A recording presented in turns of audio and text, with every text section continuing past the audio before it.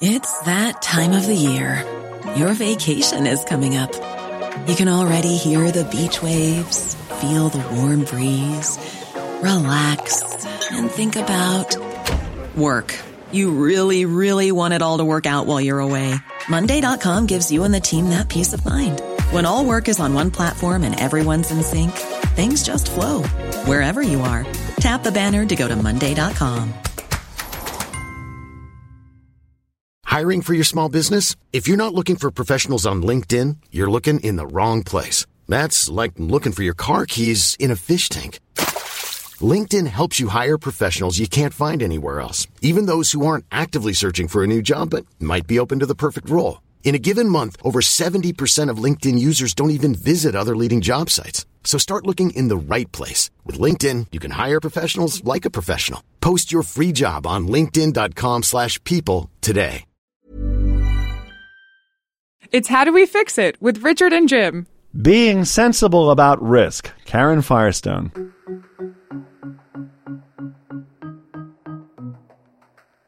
I think that sensible risk-taking is something that we should all think more about. You know, you get one chance. If you show up at a blackjack table and you don't know how to play, I guarantee you're going to be out of money in 5 minutes.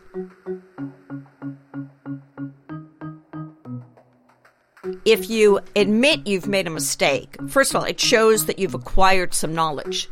It gives you the opportunity to face the risk again with your colleagues, with your friends, with your family in a way that is much more honest.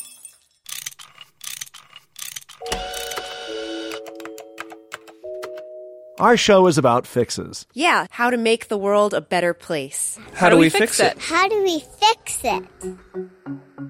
So, Jim, have you ever done anything really risky or stupid that you now regret? I don't know about stupid, but I did start a podcast with you, Richard. That was definitely risky, certainly of your time. But actually, you know, I used to be a rock climber. I'm a mountain biker. I'm really into all those kinds of sports. So, yeah, I think a lot about risk. And I've had about 4 broken bones from those activities and still don't regret them. Well, this is another difference I have with you, because when I was a kid, my mom and dad had to drag me away from my baseball cards, my stamp collection, my tape recorder, because even at the age of 9, I wanted to do a radio show. But I have taken some pretty stupid investment decisions over the years. So, yes, there have been some risks I've taken that I regret. So today's show is all about risk and how to make smarter decisions. Our guest is Karen Firestone, author of the new book, Even the Odds, Sensible Risk-Taking in Business, Investing, and Life. She is CEO and co-founder of Aureus Asset Management and a contributor to the Harvard Business Review blog. And as Charlie Rose would say, I'm so happy to welcome you to our table. Well, thank you very much for having me. Now, you say in your book, and you've said it to me, so many of us are too gullible. Yeah. Why? It's much more fun to be enthusiastic and positive about the outcome of something that involves some risk than to be pessimistic and skeptical. We enjoy the vision of what riches, what great relationships we're going to develop, what the house is going to look like that we're going to buy, the job. It's just much more fun. And so that, I think, is the preferred mode of mental activity, being positive and gullible. You hear so many people in the business world saying, embrace risk. Don't be afraid to take chances. But you always hear this from the people who won. You know, you never hear this from people whose company crashed and burned and they lost their house. I think that sensible risk-taking is something that we should all think more about.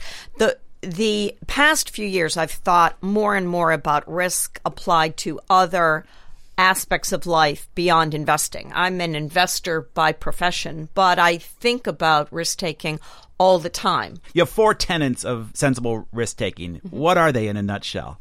They're right sizing, right timing, relying on knowledge and experience, and remaining skeptical about promises and projections.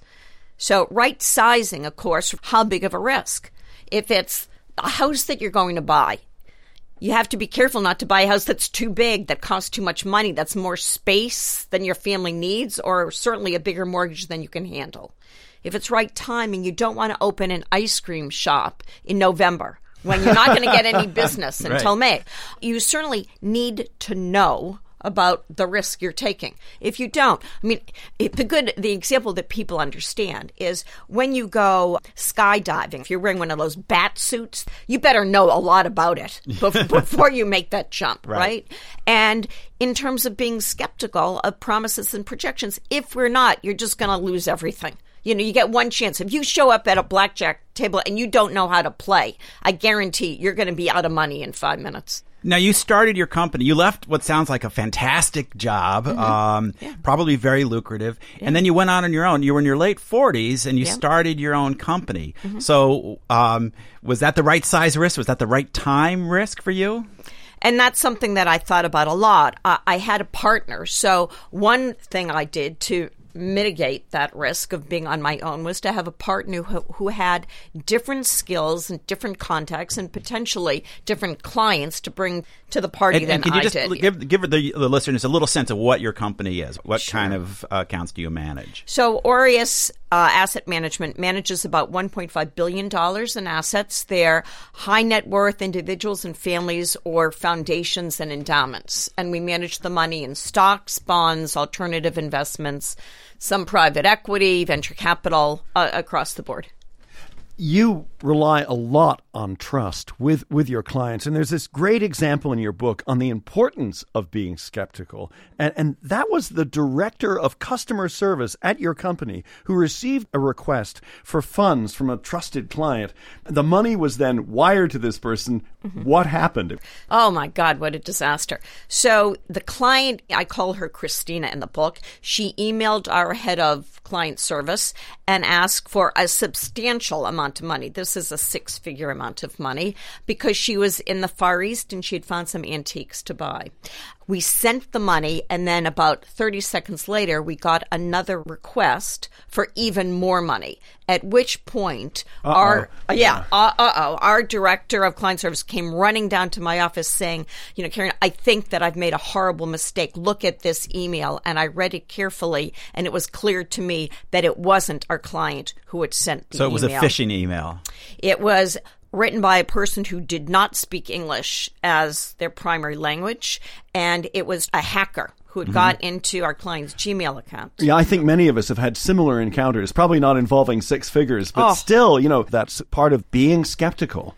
Well, we should have been more skeptical, but at the time, hacking into Gmail accounts was not so common. What our employee did was look at the, Dear Ellen, she knows my name. And then at the end, it's sincerely Christina, her name again, with an amount of money, with a place that she was going to, which seemed reasonable. She just didn't carefully go through the lines. And so what you have to do in cases where you need skepticism is say, okay, here's a procedure I'm going to put into place all the time, which is, so in our case, anything over $5,000 that's unusual, you have to say to the person, call us. We need to hear your voice.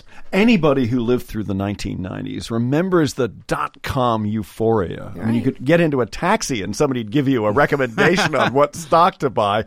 In retrospect, that just seems ridiculous. And then there was also the housing boom around 2005. Both are great examples of euphoria where people threw risk out the window. Do you think there are any bubbles today? I would give you a couple. I think there's probably a bubble in the valuation of private companies, such as Uber. I'm not saying that Uber is the example, but you read about cases daily where another group has put in billions of dollars and now this company is worth 20 billion or 50 billion. I mean, I think they're extreme when you think about what that valuation would be relative to huge multinational corporations, real estate in certain places. I'm sure there's a bubble in, the top floor of that, whatever you call that Needle building in New York. One thing that strikes me as an occupational hazard of people who are very successful in a certain line of work is they start believing that they're good at everything. I won't mention a particular presidential candidate, but this seems to be something that's going on in that case as well. You do very well in a few things, and then you're surrounded by people who tell you how great you are, and then you assume that everything else must be just as easy as the things that you do well. Oh, 100%. And I see that rampant in my business, in the investment business, when when you hear interviews on television, they sound so self-assured, and you get the impression that because they sound self-assured, they must know everything they're talking about, whether or not they know it. Yeah, wouldn't it be great if they were called on it? It would be more often the next day. I know the one thing you never hear on TV is, "Gee, I don't know," or I got the weather forecast wrong yesterday. I'm sorry about that. Yeah. Let's talk about risky career moves. They could bring great rewards. Is there a right and a wrong time? Yes, definitely. I think Jim asked me before, or perhaps it was you, Richard, about, when I left Fidelity, great company. I had a great job, ran a big fund, wonderful career future. I knew all that. But I felt it was time to do something new and entrepreneurial. Why was it the right time? I had money saved so that if it didn't work, it was going to be fine. I mean, I also had a husband who worked, but even if I didn't, it was going to be fine. I had the experience. I knew a lot about the stock market. I had been doing it, managing a fund for years and years. So you have to know, you have to have a knowledge base about what you're going to do as an entrepreneur. You can't afford to lose money that's going to change your lifestyle also. And many people don't understand that. If you're going to leave a job and go to another one, you better be sure that if a year and a half or 2 years from now it doesn't work, you don't have to sell your house back to the bank because you can't pay your mortgage and move your family to some place where you're in a shack or a trailer because you've lost your house. So you need savings. And then also you have to be concerned about debt. For instance, if you own, say, a condo or have a significant mortgage, that could be a problem if you're not going to get getting a paycheck. Steady income. Yeah. And people do that all the time. Now, I saw in your book, you met Ann Landers on an airplane flight one time? I did. What was that like? I did. It was the best. I had a set of twins. I found out when I was 5.5 months pregnant that I was having another set of twins. Wow. I thought I was having one baby again.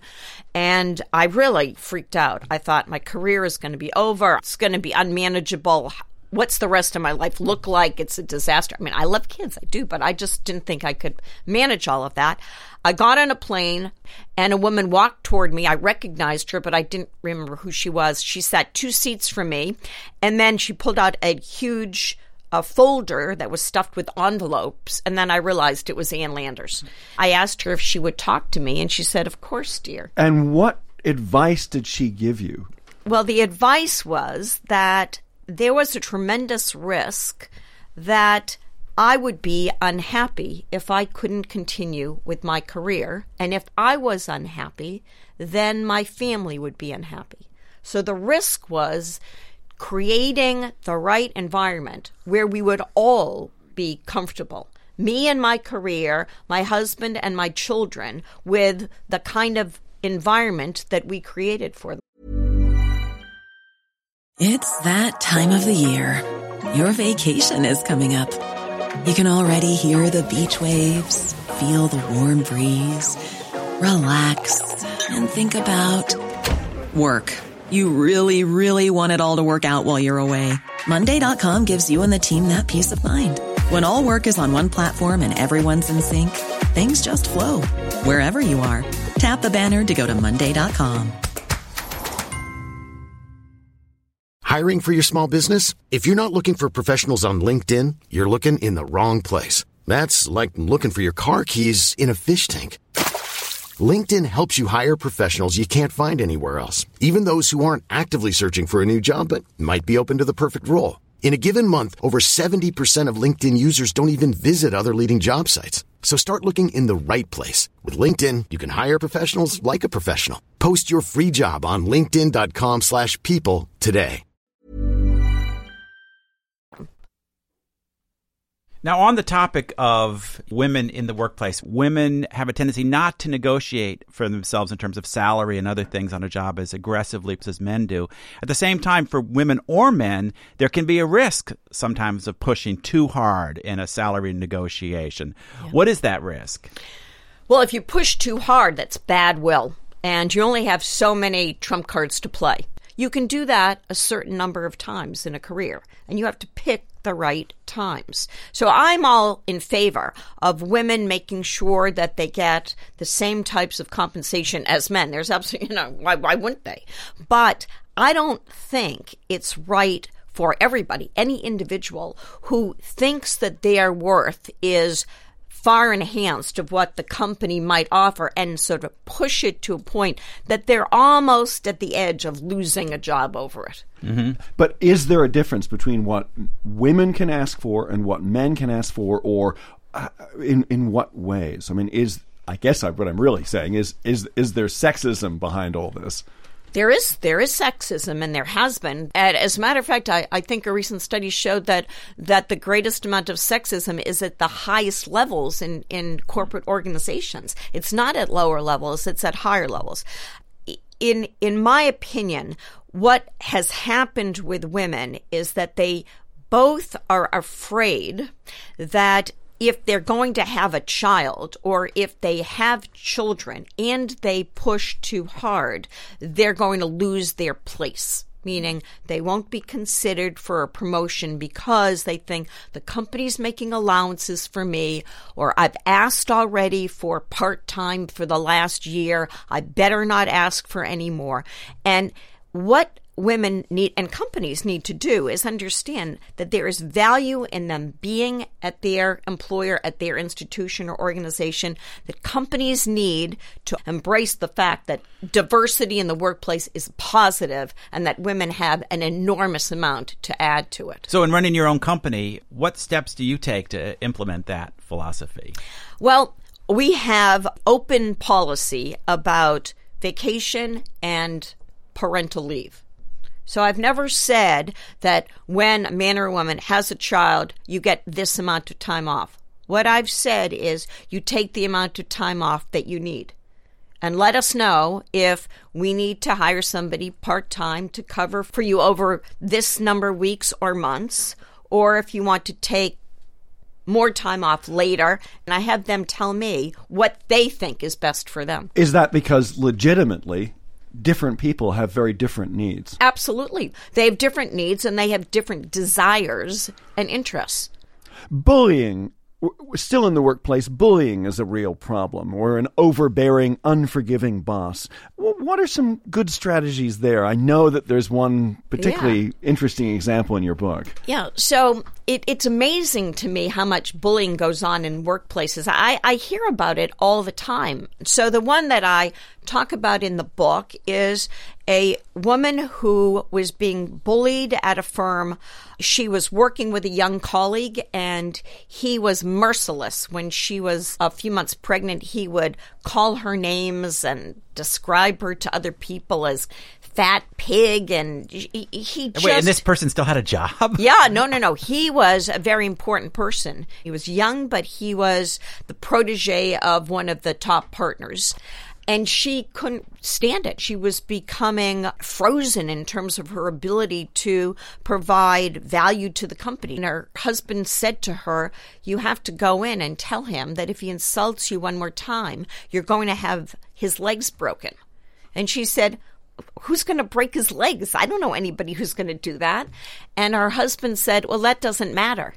You're going to say it, and he's going to be scared that you might. And what happened? Wow. She walked in and said to him, Jerry, if you say another insult to me, to my face, or about me, I'm going to have your legs broken. And then she walked out of his office, and he never insulted her again. And he was nice to her. He was always respectful. And it ended all problems. I told you I'm working on a book about disasters and how they can be prevented. And one of the things that you talk about that's related to this is why admitting mistakes is so crucial to reducing your risk in a field. Yeah. Oh, it's the best. First of all, it shows that you've acquired some knowledge. But it also allows you to move ahead. It's definitely true in the investment business. We make mistakes all the time. That's the nature of investing. I think people have said if you're right 60% of the time, meaning you're really wrong 40% of the time, you're way ahead. You're way ahead. So we have to become comfortable with making mistakes and being able to say to each other, this was really like a crappy decision to buy the stock, and we're done with it. So risk happens. It does. It sure does. Karen Firestone, thank you very much for joining us. Thank you for having me. Yeah, thanks for coming in.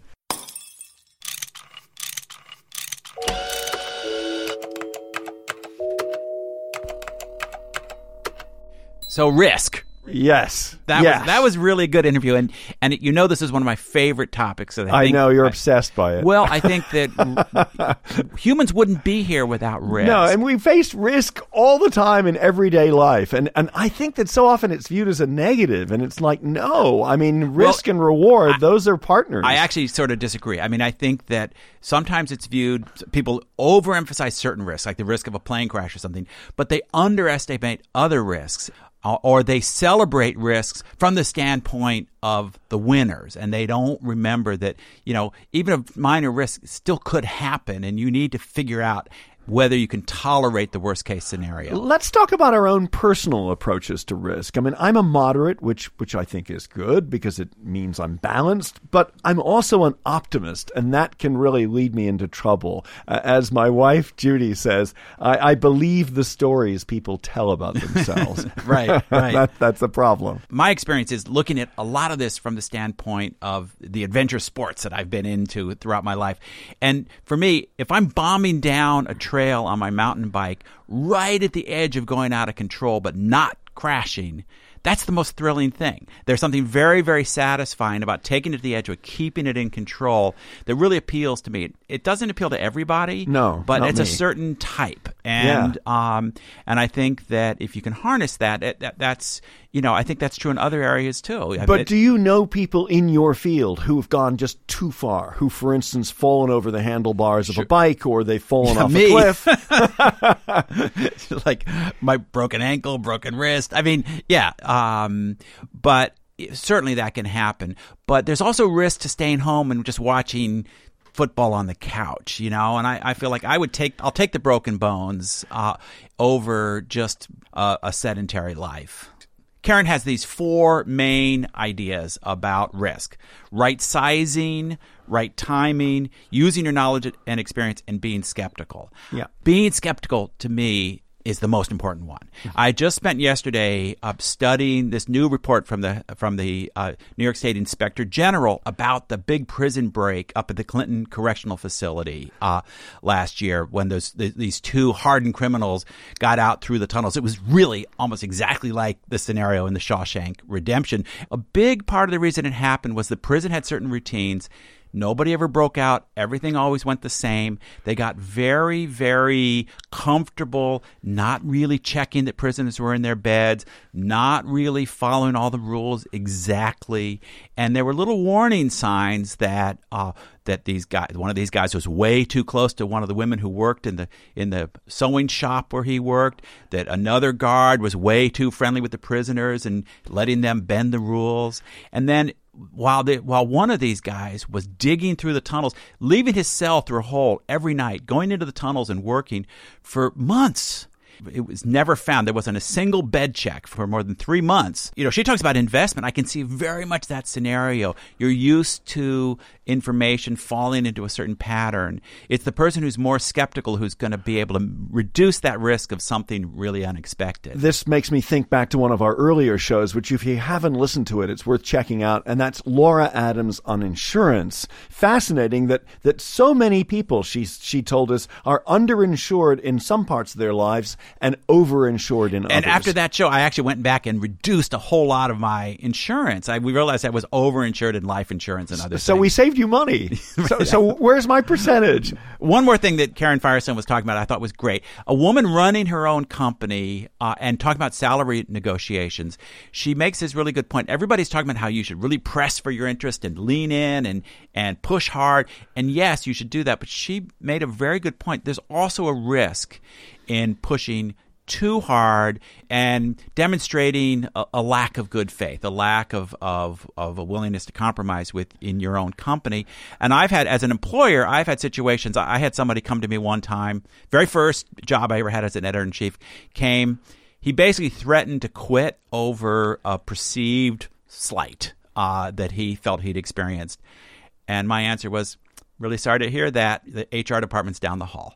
You know, and there was no going back. I mean, he'd broken a certain faith with me by making a threat that was just one step too far. So be careful. Be careful. Use a little common sense. Okay, there's a risk that people will stop listening to us if we don't wrap up now. Okay. So the show's I'm How done. Do We Fix It? I'm Richard Davies. I'm Jim Meigs. And our producers, Miranda Schaefer, and our audio engineer, Denise Barbarita. Here at the beautiful Mona Lisa Studios in Uptown Manhattan. How Do We Fix It? Produced by Davies Content. We make digital audio. We also consult for nonprofits and companies. Thanks for listening.